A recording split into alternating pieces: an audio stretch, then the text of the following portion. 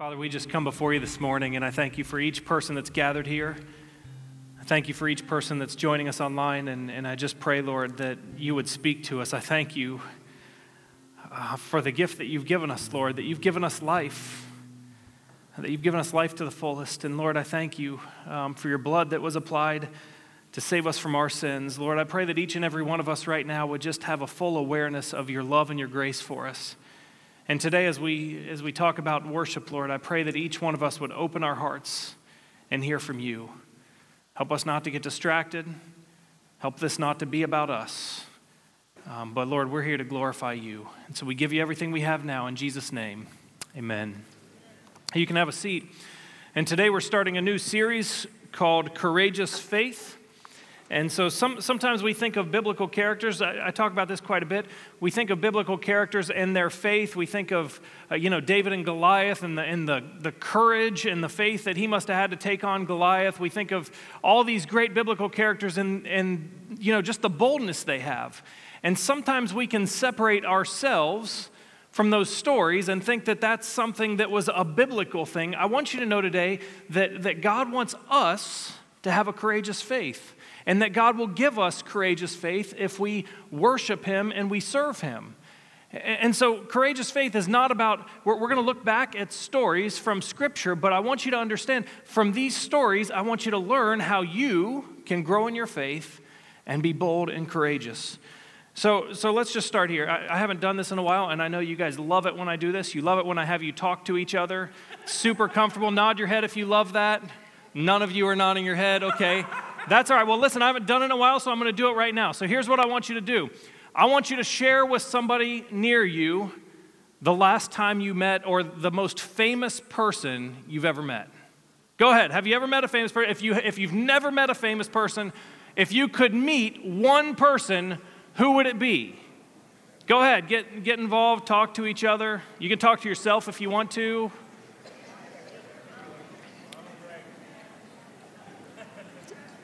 What famous person have you met? All right, so you guys keep talking through the whole sermon if you want, but I'm going to keep going here. I have this thought. I think we all handle these situations different. I don't know who you met. I heard you talking, so I know some of you have met famous people, but I think we all handle these things different, and I'm kind of curious. You don't need to tell me, but I want you to think about, how did you react to meeting that famous person? Or if you could meet one person, if you have just a hero and you could meet that person, how would you respond? See, I think some of us maybe are like the go crazy, scream. Probably not most of us. But some of us would just go crazy. Some of us maybe would be, are there any selfie people in here? You'd immediately have to get a selfie? Okay, 2 of you, great. Some of us probably would just get really awkward and not know what to say and just make it really weird. How many of you are in here? A few of you, okay. So I'm just thinking, if you could meet somebody famous, or if you could meet one person, how would you react? I remember several years ago, so there's an NBA player. His name is Luke Kennard. He's from the Franklin area, and he was playing basketball up there. This was several years ago, and so a group of us went to see him play because we knew he was going to be big time. He was going to Duke, and so we drove up there to see Luke Kennard play, and I remember sitting in that gym, and after the game, we're talking about an 18-year-old kid, and after the game, people are just flooding down there to talk to him, and there's grown men that are taking pictures with him, and I just thought, what in the world are we doing here? Just think about, like, sometimes we're in awe of other people, and I really struggled with just, like, I'm not going to go up and ask an 18-year-old kid for his autograph. Maybe LeBron James back in the day, maybe. But I don't know about you. I'm the kind of person that, I like to play it cool. If I meet someone, it's not that big of a deal. It's a pleasure for you to meet me, not me to meet, that sort of thing. No, I'm just kidding. But seriously, how would you respond? So our story today is a story of a woman. It's a story of several people, but really, today we're going to talk about worship. It's the story of a woman who encountered Jesus, and the only response she had was worship. Full surrender worship. Listen, today, before we read God's word, we're going to stand in a minute for the reading of God's word because we believe that God speaks through his word. More so than anything I can tell you or I can say, the Spirit wants to speak to you today. And here's the thing. We are supposed to be a people of worship, not of 18-year-old high school basketball players or famous movie stars. We were created to worship the Almighty God. And so today, as we see this story, I want you to be called into a deeper relationship and a deeper worship of Jesus Christ. So stand with me. Luke 7, verse 36 to 50. Says, when one of the Pharisees invited Jesus to have dinner with him, he went to the Pharisee's house and reclined at the table. And a woman in that town who lived a sinful life learned that Jesus was eating at the Pharisee's house. So she came there with an alabaster jar of perfume. And as she stood behind him at his feet, weeping, she began to wet his feet with her tears. Then she wiped them with her hair and kissed them and poured perfume on them. And when the Pharisee who had invited him saw this, he said to himself, if this man were a prophet, he would know who is touching him and what kind of woman she is, that she is a sinner. Jesus answered him, Simon, I've something to tell you. Tell me, teacher, he said. 2 people owed money to a certain moneylender. One owed him 500 denarii and the other 50. Neither of them had the money to pay him back, so he forgave the debts of both. Now which of them will love him more? And Simon replied, I suppose the one who had the bigger debt forgiven. And Jesus said, you've judged correctly. Then he turned toward the woman and said to Simon, do you see this woman? I came into your house, you did not give me any water for my feet, but she wet my feet with her tears and wiped them with her hair. You did not give me a kiss, but this woman, from the time I entered, has not stopped kissing my feet. You did not put oil on my head, but she has poured perfume on my feet. Therefore, I tell you, her many sins have been forgiven, as her love has shown. But whoever has been forgiven little loves little.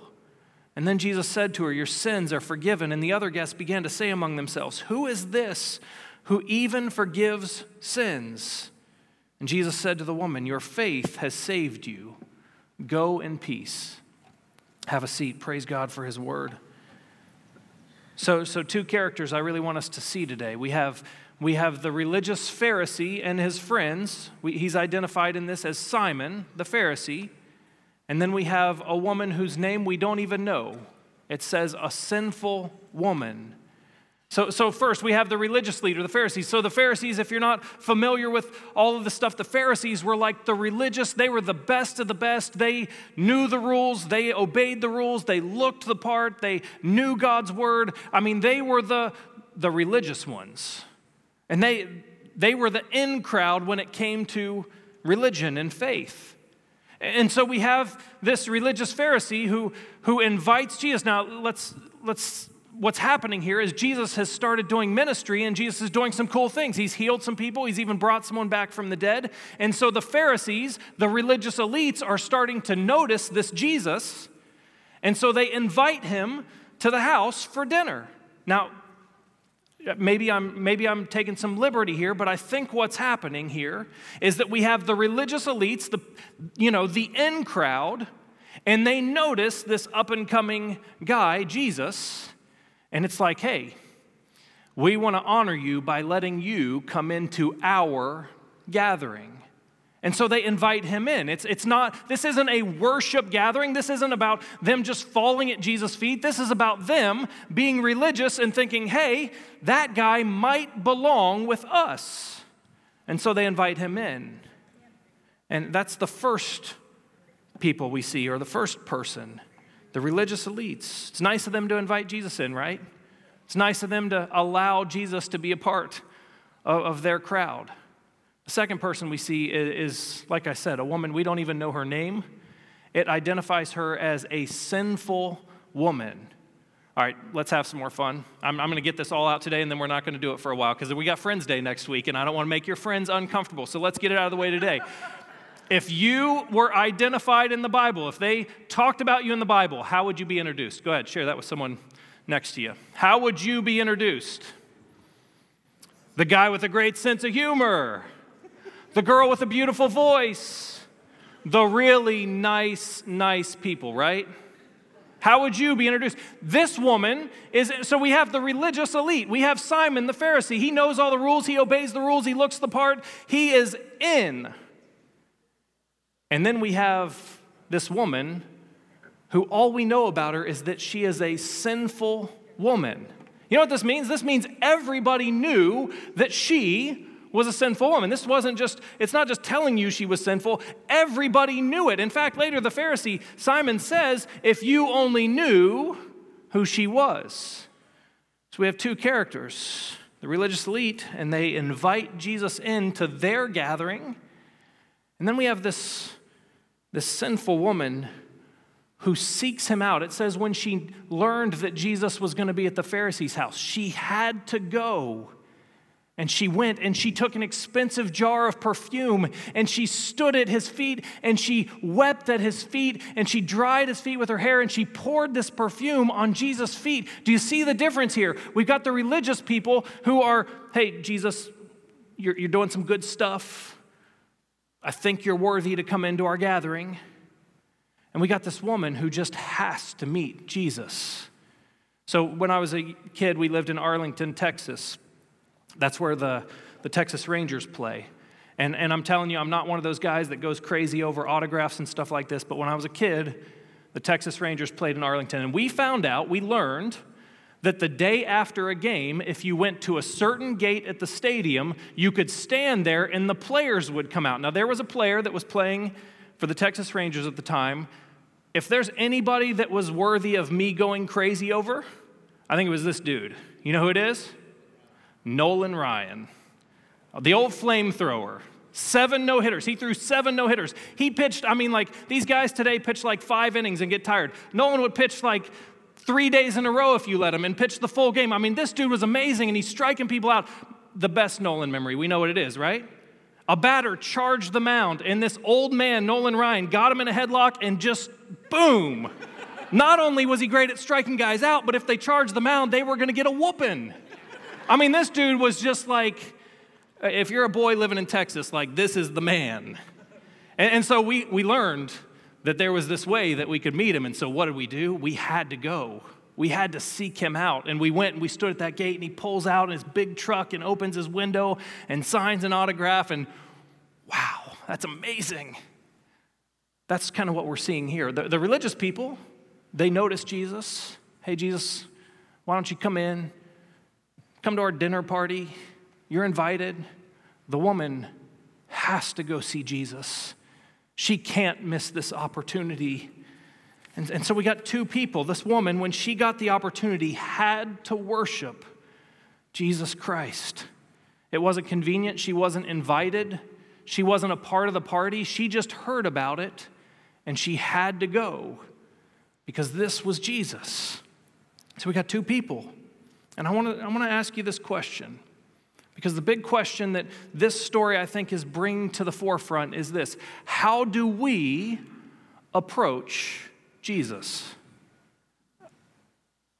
We're here to do what? To hang out with our Christian friends and to look good, right? To wear our Sunday best and show off. We're here to worship. This is a worship service. We call it a worship service or a worship gathering or worship experience, whatever you call it. The purpose of us gathering today is to worship the Almighty God. And so we got two people here. We've got a group of religious elites that, it's a casual invite. Jesus says, you didn't really do much for me. You didn't worship me. You didn't. And then we got this woman, a sinful woman. We don't even know her name. But everybody knows how sinful she is. And she can't help but to worship. Let me ask you again, how do we approach Jesus? See, I'll be honest with you, and I don't step on toes to step on toes, but I think sometimes we fall more in the religious leader camp. We're the religious people. We come to church. We worship. Some of you are here every week. Some of you, come to small groups and connection class. Some of you know the scriptures. And sometimes we gather, and it feels to me, and I'm telling you this because I'm telling you for me, this is true sometimes, that I get my focus off. And sometimes it feels like I'm saying, hey, Jesus, you're doing some really cool stuff out there. I'd like to invite you to come be a part of what we're doing here. That's what the religious people are doing. You know who I want to be and who I need to be is the woman that can do nothing else but fall at Jesus' feet, that she seeks him out. How many of us seek out opportunities to worship? We've got these two people, and the woman comes and worships with everything she has. They had their own plans, but her only plan was to glorify and worship him, and so she came and fell at his feet. And you know my favorite part of this, right? She cries so much that her tears are falling all over his feet. I can relate with that. That's okay. She has to worship, and the religious people really didn't like that. They didn't like that this woman who didn't belong came in and worshiped. And it's Simon, the Pharisee, says, if this man were a prophet, he would know who's touching him and what kind of woman she is, that she's a sinner. See, that statement has some bite, doesn't it? Has anyone ever criticized you? That's fun, isn't it? Has anyone ever been harsh with you? That's fun, isn't it? This guy, Simon, the religious elite, he thought he was the in crowd. He was the good guy, right? And he says, if that prophet, there's three things that are wrong with this statement. Number one, he questions Jesus' authority. He says, if that guy were really a prophet, then he would know and he wouldn't accept that woman here. So he questions Jesus' authority and who he is. The second thing is Simon thinks that woman doesn't have a place. He says she's a sinful woman. She doesn't belong. And the third thing is that he has this self-righteousness that says, this is about me. There's a lot of negativity in this, and it's wrong. And so Jesus responds by telling a story. And listen, when Jesus tells stories, oftentimes he's telling these stories so that people can relate to them and put themselves into the stories and learn. And this is what we have here today. My prayer is that as you hear this story, that God will teach you and lead you and that you'll see yourself in it. So Jesus responds by telling this story. Verse 41, he says, 2 people owed money to a certain moneylender. One owed him 500 denarii and the other 50. You know what Jesus is doing here, right? He's painting this picture, and he says one of them owed 500 denarii, and the Pharisees right there are probably like, yeah, that's her. She's got a huge debt. She doesn't belong here. She's wrong. She's evil. But then he says the other owed 50. And neither of them, verse 42, neither of them had money to pay him back. So what did he do? He forgave the debts of both. Now, which of them will love him more? Jesus is painting a picture. He's telling a story that will help the Pharisees see themselves in it. You don't have to talk to each other about this. Keep this to yourself. This is probably better to keep to yourself. Where are you in this story? Where would you be? We're talking about religious elites. We're talking about a woman who just had to passionately worship Jesus. We're talking about somebody who owed 500 or somebody who owed 50. Where do we find ourselves in this story? And what I love is that what Jesus is saying here is, you guys think she doesn't belong. You guys think her debt is too big, but you don't get it. You have debt too. Both of them owed the moneylender, and neither of them could pay the debt. See, there's something wrong here. The religious people think that they're in. They think they're good enough. They're looking at her as if she doesn't deserve to be here. She's unworthy. And what Jesus does with this simple story is he says, listen, whether it's 500 or 50, you both owe. And let me just say this. I'll give you the bad news and then I'll give you the really good news. The bad news is all of us have debt, sin debt. All of us have fallen short of the glory of God. Some of us, it's more visible, it's more out in the open, and maybe we would be talked at like, that sinful woman, she's the bad guy. But all of us, even the most religious of us, have fallen short and been selfish and sinful. He says both owed a debt. Neither could pay it. Here's the tough news.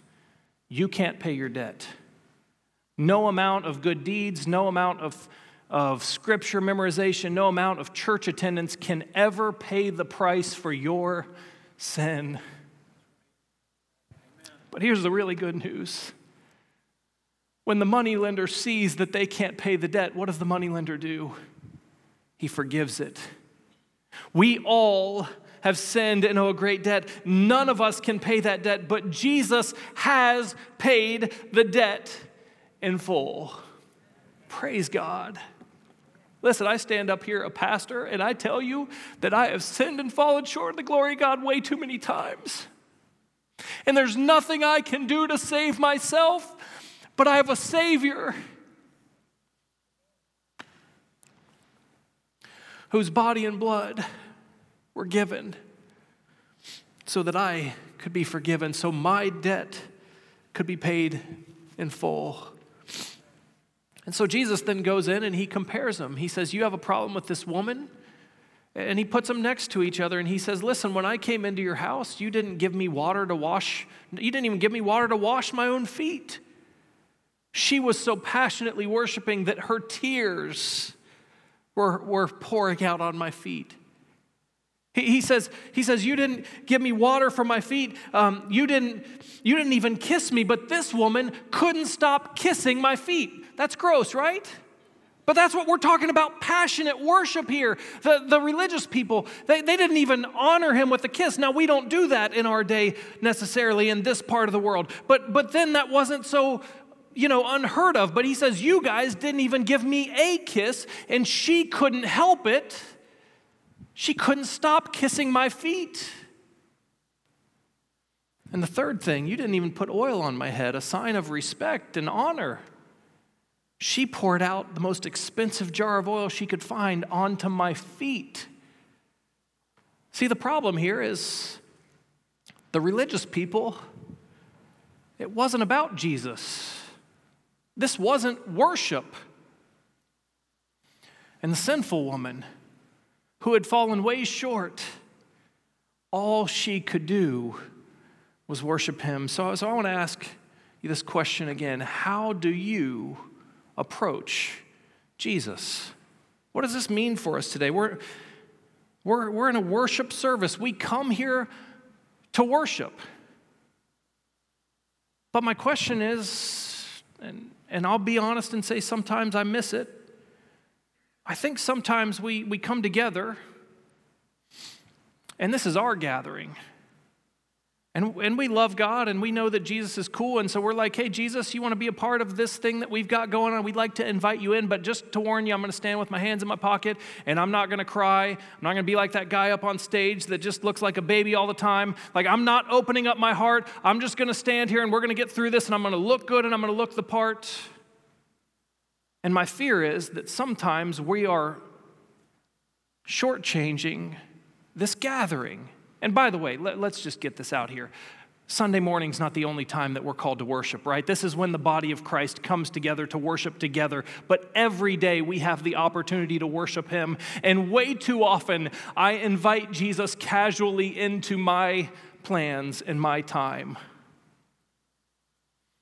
I got to tell you that what Jesus is trying to tell us is that we need to be like this woman. We need to be passionately seeking out opportunities to worship. How many of you get out of bed Sunday morning and say, yes, I get to go to church? Awesome, good. I'll take it. We need to be passionate about worshiping. We need to pour out everything we have. We don't come in, listen, I know I talk about hands in the pocket. I'm a hands in the pocket guy. I do this while I preach sometimes. And I know we all express ourselves differently, but way too often we come in and it's our casual gathering of religious people, and we casually invite Jesus to be a part of it. And I think what really honors and glorifies God is when we pour out everything we have. This lady shows us the way. And so the question is, how do we approach Jesus? Are we really worshiping, or are we just letting him in on our thing?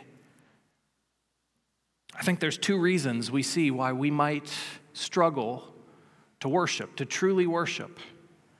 The first is that maybe we haven't fully repented. Maybe we haven't, I think this is where the Pharisees were. I don't think they understood the depth of their need of a Savior. See, they thought they were good. They said, hey, we follow the rules. We're not like that woman. We do all the right things. We know the law. We follow the law. We look the part. We're pretty good. And they didn't even realize the need they had for a Savior. And so when Jesus came, he was casually added to their gathering of religious elites. But the woman knew that she had nothing without Jesus. And so here's the deal. Sometimes I think maybe we forget the need of a Savior. I think we forget. See, I've got this theory that this whole 550 part of the story, that when Jesus says one owed 500 and one owed 50, I really don't think that Jesus is saying that some people are far worse than other people. Here's the deal. We all have a great debt. Every single one of us has sinned and fallen short, and we all need to come and lay it out and surrender and accept him as our Savior. I think that 50 is more about where their heart is than what they actually owe. So one reason that we might struggle to worship is that maybe we just haven't realized our need for a Savior. The second thing is maybe we've just forgotten. Maybe you've been around the church. Listen, I get it. We come to church every week, some of us, and worship every week, and we've done this for, some of you have been here 60 years worshiping every week. Maybe it's easy to forget. Maybe it's easy to forget. But if you could go back to your lowest moments and you could realize that our Savior died on a cross for our sins, it would remind us that we have the opportunity to worship today. They couldn't do it because they didn't know they needed it, and they struggled to see Jesus for who he was, their Savior, but she couldn't help it. She worshiped courageously. We talk about courageous faith. The courageous part of this is she wasn't invited. Imagine this, a woman that everybody knew was a sinful woman. I mean, she had a reputation, and she saw that Jesus was going to the religious people's house and showed up and gave everything. You want to talk about courage? I'll be honest with you, sometimes I worry way too much about what you guys are thinking. Sometimes I'm standing over there and we're singing and I worry about what people are thinking. I'm just being honest with you. I'm sorry. I'm just being honest. We worry way too much. Otherwise, I think we would be way more expressive in worship. And listen, I know some of you are just kind of hands in the pocket people, and maybe someday we'll get you to like take a hand out, maybe even do this whole thing, like, yeah. Progress. But we don't live in a culture that worships God. And so even in this gathering, sometimes I feel like there's a lid on it because we're worried about what the people around us are going to think. Sometimes I think God wants to bring us to an altar to lay things down, but we're too worried that people will think we're like that sinful woman. The sinful woman didn't care because she knew who she was. And she wasn't trying to pretend. She just had to worship. Jesus goes on. She worshiped courageously.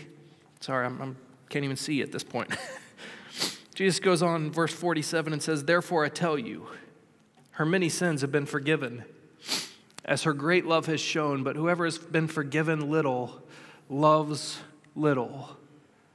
Jesus' response is beautiful in the story. We have the woman that everybody knows. Everybody knows her reputation. And we got the religious people who think they've got it all together. Jesus says her sins are forgiven. Now, it's really important that we get this right. We get the order of this right. She is the model. She is the one that we should want to be in the story. We shouldn't want to be these religious people who just have our way and our thing. We should want to pour our praise out to God. And so what we're meant to do is see this and say, absolutely, I need to worship. I need to fall at his feet. She's the model, but I want you to get the order of this right.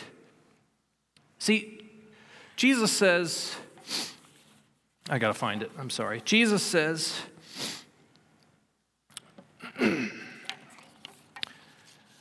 I tell you, her many sins have been forgiven as her great love has shown. This is important for us to understand when it comes to worship. It doesn't say her sins have been forgiven because she came and worshiped.